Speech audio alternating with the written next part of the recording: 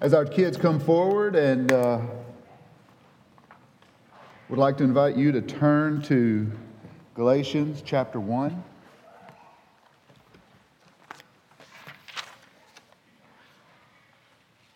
All right. Wow. Got a few today. AJ, Katrina, y'all have the sprouts, is that right? And what are y'all doing?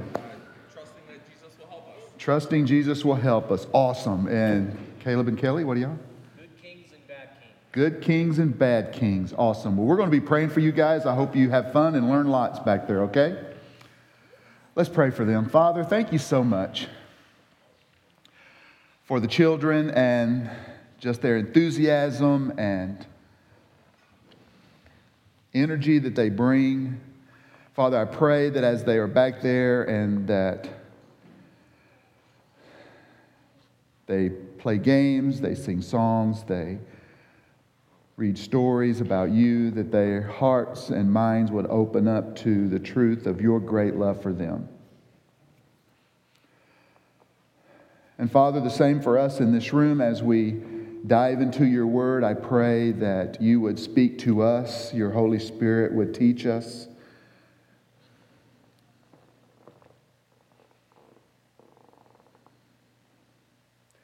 That we would continuously be transformed more into the likeness of your Son, Jesus, Father.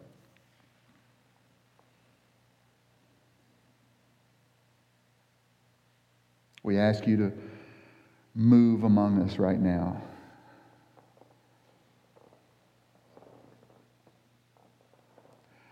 To comfort and to teach, to convict if necessary. Father, I pray that you do your will amongst us this morning. In Jesus' name we pray. Amen. Well, you can probably tell by my voice that I'm fighting a little bit of that little bug that's going around, that little cold that everybody tends to be getting, and just wanted you to know that this is the season for fist bumps and not handshakes and hugs and things. And so as we greet each other, we will fist bump you and all if you want to do that. If you don't want to touch me at all, I'm fine with that as well. Y'all, I just want you to know that we are, I've talked to so many people this week that are fighting this thing. And so, but we're going to start a new series here in Galatians. And it'll probably take us through the spring. So we're excited about what God is going to teach us here. But as you look into Galatians chapter 1 there, in verse 2 it says that he wrote this letter to the churches of Galatia. Now this is different than all the other letters that Paul wrote, because in all the other letters he wrote specifically to a city, Ephesus, Philippi, Colossae, Corinth, Thessalonica, Rome. He wrote specifically to a group of believers in a church in a city. Here he's writing to a group of churches that are in this region called Galatia, which is in modern-day Turkey, southern Turkey. And so these churches he knows because he planted them in his first missionary journey. And you can read that if you want later in Acts 13 and 14. In his first missionary journey, he and Barnabas went through Cyprus and up into southern Turkey.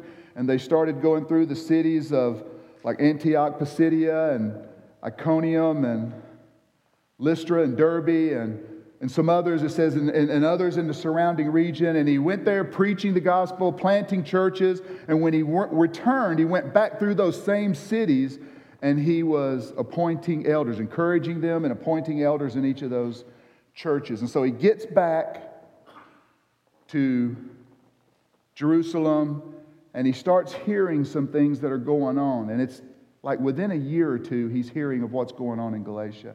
And he sends this letter. And so this is Paul's first letter, and he writes this: Paul, an apostle, not sent from men nor through the agency of man, but through Jesus Christ and God the Father, who raised him from the dead. And all the brethren who are with me, to the churches of Galatia. Grace to you and peace from God our Father and the Lord Jesus Christ, who gave himself for our sins, so that he might rescue us from this present evil age, according to the will of our God and Father, To him, or to whom be the glory forevermore. Amen.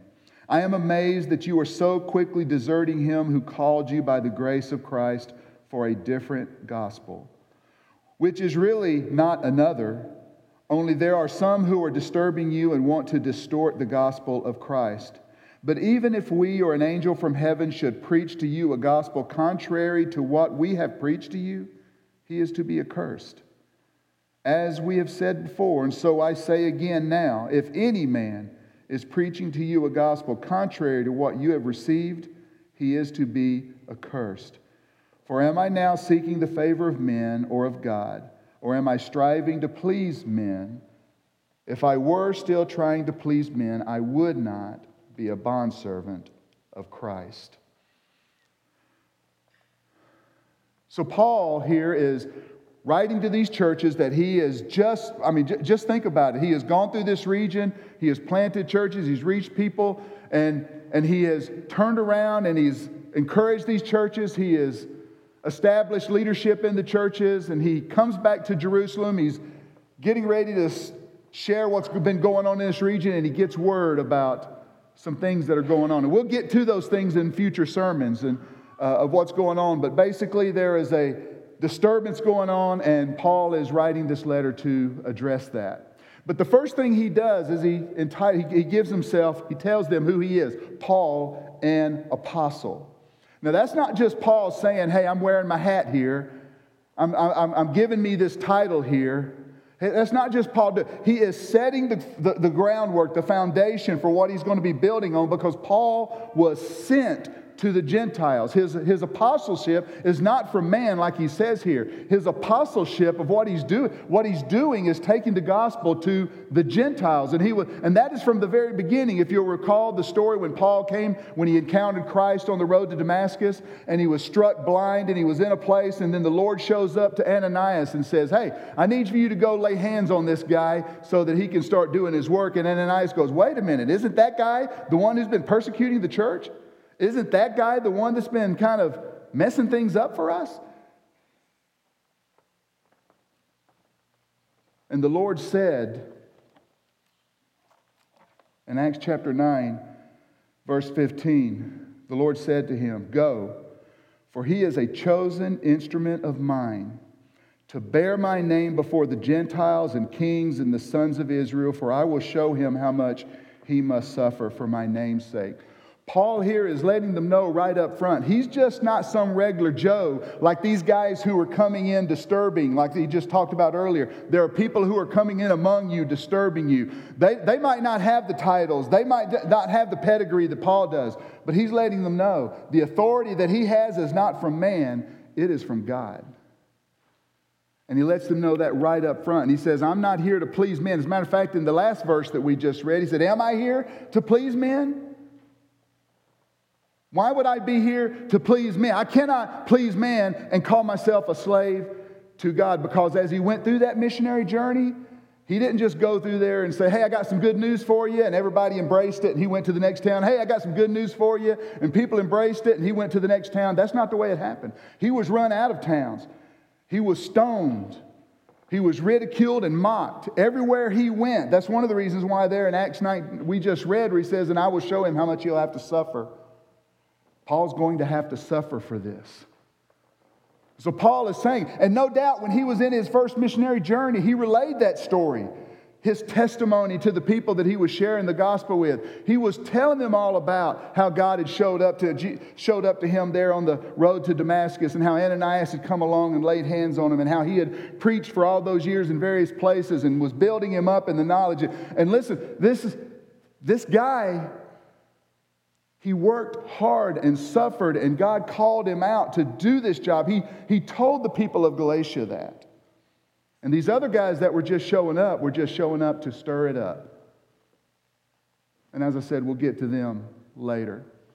But Paul wanted to let them know right up front, I am an apostle. I have the authority of God. And I have a message for you. You need to listen to what this message is. And the message that I gave you at first, the message that I told you about at first, was the gospel. Look at what he says there in verse 4. Well, the latter part of verse 3 says, grace be and peace be to you from God our Father and the Lord Jesus Christ, who gave himself for our sins so that he might rescue us from this present evil age according to the will of our God and Father. He gives them just a short synopsis of what the gospel is, on what he has fully developed when he was with them. He's just reminding them, I'm coming to you as an authority from this person, this God, and from Jesus Christ, who gave himself up freely for your sins to rescue you from this present evil age. I came to do that. That wasn't, when he was with them, he was fully laying out what the gospel was. But here he's just reminding them, this is the simplest form. This is the one sentence that I can give you to remind you of all that I taught you when I was with you. This is what the gospel is. Now, Paul didn't have the rest of the New Testament like we have to kind of sit down with people and show them what the gospel is. It's not like the Roman road hasn't even been written yet. He hasn't even written the letter to Rome yet. And so the Roman road was not there to him fall back, Romans 3:23. And if you don't know what the Romans road is, ask someone. That would be a good opportunity if you learn something from someone else in the room here. But that wasn't there for him. But Paul did have the Old Testament, which continually pointed to Jesus Christ. He did. And Paul was not just a regular old Joe. He wasn't a farmer. That he was raised in the knowledge. He was one of the smartest guys in the room when it come to what the Old Testament taught. And I can imagine the stories that he would tell pointing to Jesus were something like when Adam and Eve disobeyed God and ate of the tree that he says, don't eat of that tree. They disobeyed him. And in that time, their eyes were open. They saw their nakedness. They were ashamed. They tried to cover their shame with leaves. And what did God do? He provided them animal skins to cover their shame. There had to be a sacrifice. God's sacrifice covered their shame. Imagine he told the story of Abraham. When Abraham took his son Isaac up on the mountain there. He took his son up on the mountain because God had said, hey, I want you to take your one and only son there. I want you to take him up on the mountain. I want you to sacrifice him to me. So Abraham was taking him up there. And he laid him out on the altar. And as soon as he was getting ready to come down with the knife, angel of the Lord said, whoa, wait. You have shown yourself that you have feared God. And behind him there was a ram tied up caught in a bush over there. And so he brought the ram, and he and his son sacrificed the ram on the altar at that time. God's sacrifice at that time was in Isaac's place. And I imagine he probably told him the story of when the Israelites were in Egypt and they were enslaved to Egypt, and Moses was there trying to convince the Pharaoh to let his people go, to let God's people go. And the Pharaoh just kept no, it's not going to happen. And there were one plague after another, signs from God that says, listen, you need to let these people go or things are going to get worse, until it came to that final plague where there was an angel of death that was going to come overnight. And every firstborn male child was going to die. But the people of Israel knew that they were told if they would take the blood of a sacrifice and paint it over their doorposts, that angel of death would pass over them. I imagine Paul would sit there and tell these people about how the angel of death came, the firstborn, and any house that did not have that blood over their doorposts died, but everyone who was in the house with the blood over the doorposts survived. And he probably said something along the lines of, "In God's sacrifice will save you from the wrath of God." So you can see where he can say that God's sacrifice protected them from their shame or covered their shame, and God's sacrifice was in their place, and God's sacrifice was to protect them from the wrath of God. And tying all this together to Jesus' sacrifice on the cross, especially when John the Baptist would say, "Behold," when he looked at Jesus the first time, "Behold, the Lamb of God who come to take away the sin of the world." Just tying all of this together, weaving this together so that the people can start seeing the gospel all throughout the Old Testament and pointing to Jesus' death on that cross. That it was there to cover their shame, it was there to be in their place, and it was there to protect them from the wrath of God. And he says, and all you have to do is confess your faith in Him, believe in Him, follow Him. Turn away from your sin and follow Him. That's all you have to do. Later on, he wrote it out in Romans. He said, what you have to do is believe in your heart that God raised him from the dead and confess with your mouth that Jesus is Lord, and you shall be saved. That is the gospel. That's the simplest form of the gospel. And he's telling them, this is what I was teaching you when I was there, that who gave himself up freely for our sins, that he might rescue us from this present evil age, according to the will of God and the Father, to whom be glory forevermore. But I am amazed that you are so quickly deserting him who called you by the grace of Christ for a different gospel, which is really not another, only there are some who are disturbing you and want to distort the gospel of Christ. In a nutshell, there are Judaizers who are coming, following Paul around. You can even see it in his missionary journey. They're coming in behind him and they're distorting the truth. They're kind of ratcheting things up. There are even some who might be genuine Jewish Christians who are coming in behind him, teaching after he is gone, teaching that you must do certain things according to the Mosaic law. In other words, you must become a Jew before you become a Christian. And Paul is going, no, that is wrong. That is faith plus something does not equal sacrifice. Faith alone, or salvation. Faith alone equals salvation. Faith plus something does not equal salvation. And we can get caught up into that ourselves when we start thinking that faith plus the Lord's Supper equals salvation. This does not save us. What we are about to do later on, this will not save us. Faith plus baptism equals salvation. Getting in that water will not save us. All of these things is what we do because we are saved, not to be saved. I remember when I was in college, again, I've told you that I became a Christian at the age of 22. I went back to college, and early on in that freshman and sophomore year, I got caught up into this thing where there were people going around teaching, and evidence of your salvation is speaking in tongues. Well, I didn't speak in tongues. I didn't. And so I went around to pastors all over the town of Statesboro, Georgia, asking them to lay hands on me so I could get this here gift of tongues. I wanted to be able to be sure that I was saved. And there was finally one guy who said, why are you doing this? Don't you realize God gives gifts? You don't get to ask for your gift. God will give you what he wants you to have. And he showed me in the scriptures and all this, and there came a time when this weight was lifted off my shoulders because I realized it was faith equals salvation, not faith plus whatever it is. And there are always people out there that faith plus good works, faith plus baptism, faith plus Lord's Supper, faith plus whatever does not equal salvation. Faith alone. That is the gospel. But these guys were they said there were people coming amongst you. They're disturbing you. They're making you believe things other than what you were taught.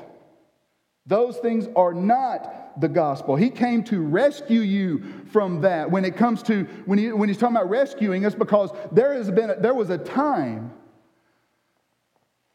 when the law was laid out there before us and people are trying to satisfy God by obeying the law. And the law is there to show us that we are sinners, not to save us. In Romans it says that the law is there to show us that who we truly are. That we cannot obey all of those laws. If we try to do that, we are enslaved to those things. We are in bondage of those things. We cannot obey every one of those things. There is no way it can happen. But they are there to show us who we truly are.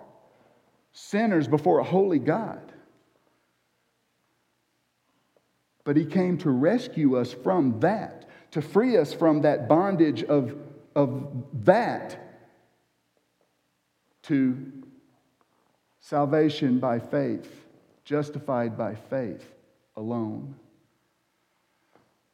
So he's trying to tell, listen, don't get caught up in all this stuff that these guys are trying to do. And then he doubles down on this one. Look at what he says here. But even if he's talking about himself and the guys that are with him, even if we or an angel from heaven should preach to you a gospel contrary to what we have preached to you, he is to be accursed. I don't know exactly what it means to be accursed, but that doesn't mean a gift card to Chili's. That doesn't mean a spa for the afternoon. That doesn't mean the Green Bay Packers get to win the Super Bowl this year, I hope. That's not what that means. That to be accursed is a bad thing, a negative thing. It's not something to look forward to, but he's saying whoever comes, if we or an angel comes and preaches the gospel to you, they need to be accursed. And then he doubles down on that and he says, because he doesn't want them, I don't know why he did this, but I imagine if I said, listen, if I say anything to you guys or an angel shows up to you guys and says anything contrary to what was said here before, they should be accursed. And then someone stands up, well, that doesn't include me because that only included you and the angels. And he doubles down here and he says, as we have said before, and so I say again, if any man is preaching, anyone, any person, if anyone is preaching you a gospel contrary to what you have received, he is to be accursed.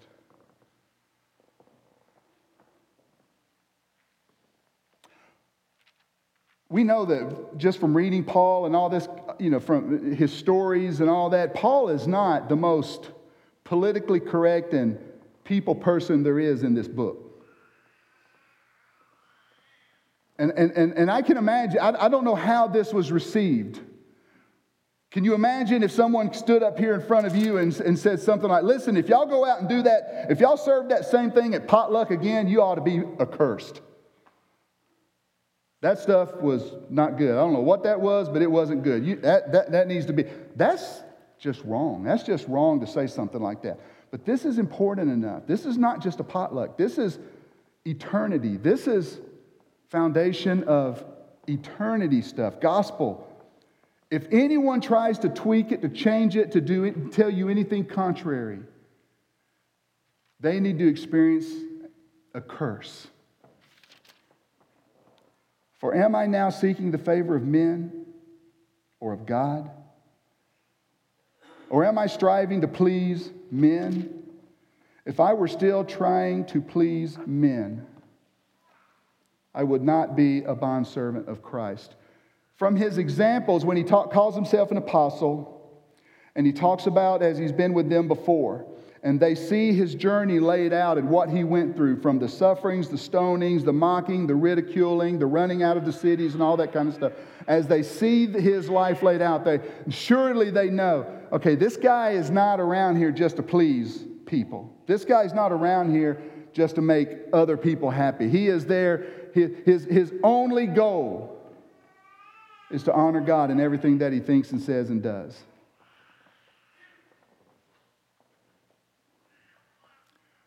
But he says here, I am not here to please man. How can I do that if I make myself a slave to God? Or some of your translations might say a bondservant to God. There's no secondary definition of what that word means in the Bible when it uses that word bondservant or slave or anything like that, because some people say, well, that just means that's a word used for when you willingly are a servant of someone, when you willingly put yourself under the authority of someone. No, that's not what that is. A slave is a slave is a slave. The word here that is used here is both negative and positive context, okay? So it's not like there's a different word used for this slave that he's talking about here. He's talking about putting himself completely, surrendering everything to Christ, making himself a slave to Christ. And if he was willing to do that, to be a slave of Christ, that is your focus. It's almost like we've said in the past, when we are ambassadors for Christ, we are representative of the kingdom of God. Those who call themselves Christians, we find that in 2 Corinthians 5, that we are ambassadors. We are to join him in the ministry of reconciliation. And to do anything else is not representing God. To do anything else is not being an ambassador of Christ. Here in the same way, he's saying, I put myself under the authority of God in such a way that I am a slave to Christ. Why would I care what anybody else thinks? Why would I care what anyone else thinks? I do like the picture, though, here of him putting himself as a slave under Christ, because We can read back in Exodus chapter 20, I believe, is right around the time that, let me just check, make sure I'm right. Yeah, Exodus right around chapter 20 or so. Moses is given the 10 Commandments, and right after that, there's just like chapter after chapter of instructions. And in chapter 21, he's given instructions on how you should treat Hebrew slaves. And under that, if you were an owner of a Hebrew slave at that time, if you had bought yourself a Hebrew slave at that time, the scriptures teach us there in Exodus 21 that you can keep them that way. You can keep them as a slave for 6 years. And in the 7th year, you have to let them go. You have to give them their freedom papers. You have to let them, they're gone. They're free to go. But if they choose to want to remain under the authority of that slave owner, that master, then what they do is they take them to the doorpost. They go before God, they take them to the doorpost, and there is an awl on the doorpost that they pierce their ear. Basically, they open up their door, they put the guy's ear, the slave's ear right up in there, and they take an awl and they piercing the ear. It's not like we do today when you go to the mall and you get your ear pierced. This is a little bit more, can you imagine an awl? If you know what an awl is, like a big spike. Just imagine an awl in the doorpost. Somehow the door, when it closes, it's piercing your ears. There's a prick there, and it's a sign that you are a slave of this guy. I don't know if they wore an earring in that piercing. Some people have said that they actually use an awl with something that crushes, that makes a certain symbol on the skin that stays there forever. I don't know how all that stuff works. All I know is that this had to be painful. The second thing I know is this was very public. It was at the doorpost. It was at the front door. It was basically saying to everybody else, look, this guy wants to stay under my authority. Or to him, this guy, it's kind of like baptism. I am being baptized to declare everybody around that's that can see me. I am a follower of Jesus now. It's kind of like that. You're out in the front, you're at the doorpost. There's people walking by. They're stopping to see, and they see this going on. They say, okay, that guy is putting himself under. He is wanting to be a slave of this master forever. So it was incredibly painful, very public. And I imagine between the slave owner and the slave, it was very personal.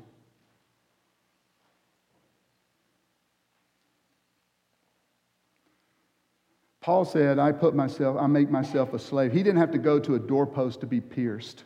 He didn't have to experience that. The reason is Jesus had already been pierced. I believe that Jesus, because he was already pierced, Paul didn't have to go through all the suffering and the pain of what salvation means, to be under his authority, to be a part of the family of God. Jesus was pierced. He experienced the pain. And it was very personal between Paul and Jesus. As Jesus encountered him on the road to Damascus, and as they had this conversation, and as Jesus is with him all this way, it's a very personal thing. And that's what the gospel is.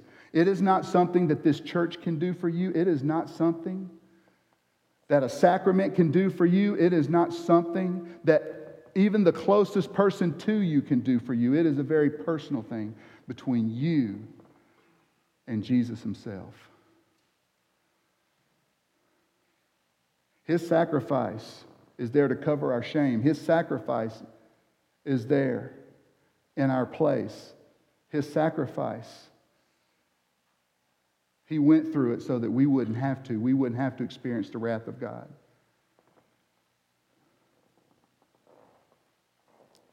Paul is telling the church right off the bat, my authority that I have, that I've been teaching you these things, is not from man, it's from God. This gospel is from God, not from man. Why are you listening to other men? Why aren't you listening to more of what God has to say? I have placed myself as a slave under him. You should too.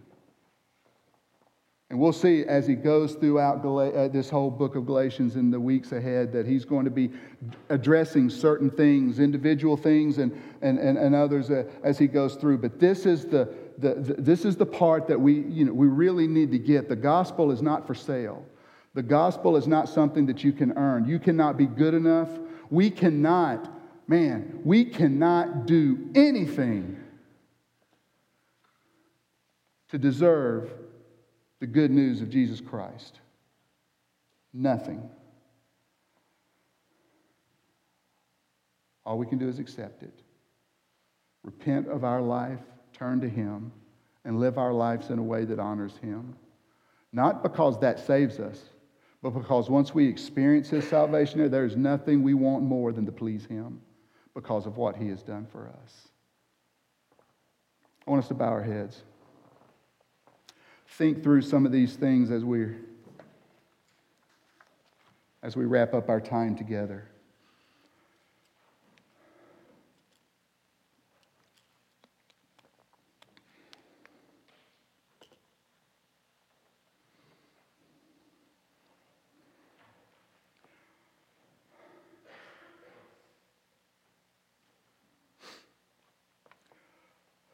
Father, you have been so good to us.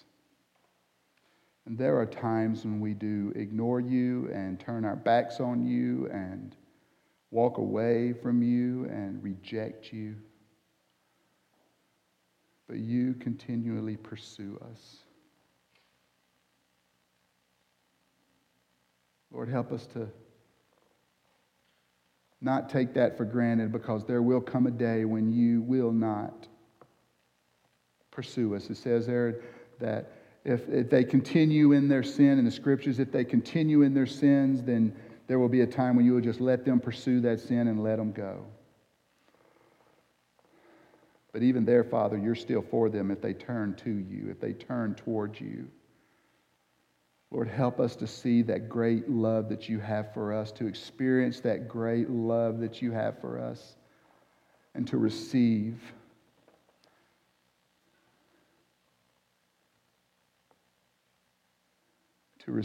the assurance of your great love in our life. By turning away from our life, by turning away from those things that are displeasing to you and dishonoring to you, and turning towards you and making you Lord and Master of our life.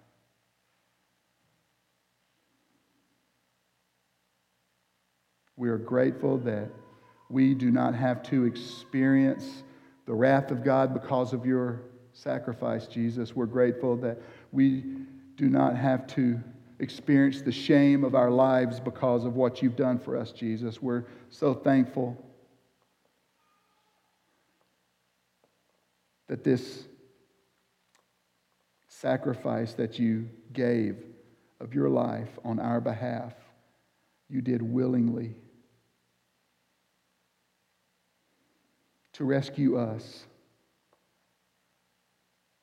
from the sin of this evil age that we live in. Thank you, Father.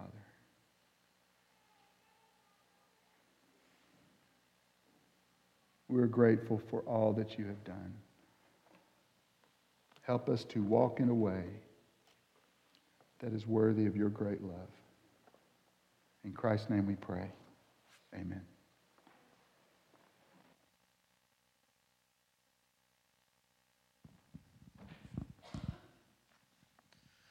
Thank you, David. This morning at this time we come to the celebration of the Lord's Supper.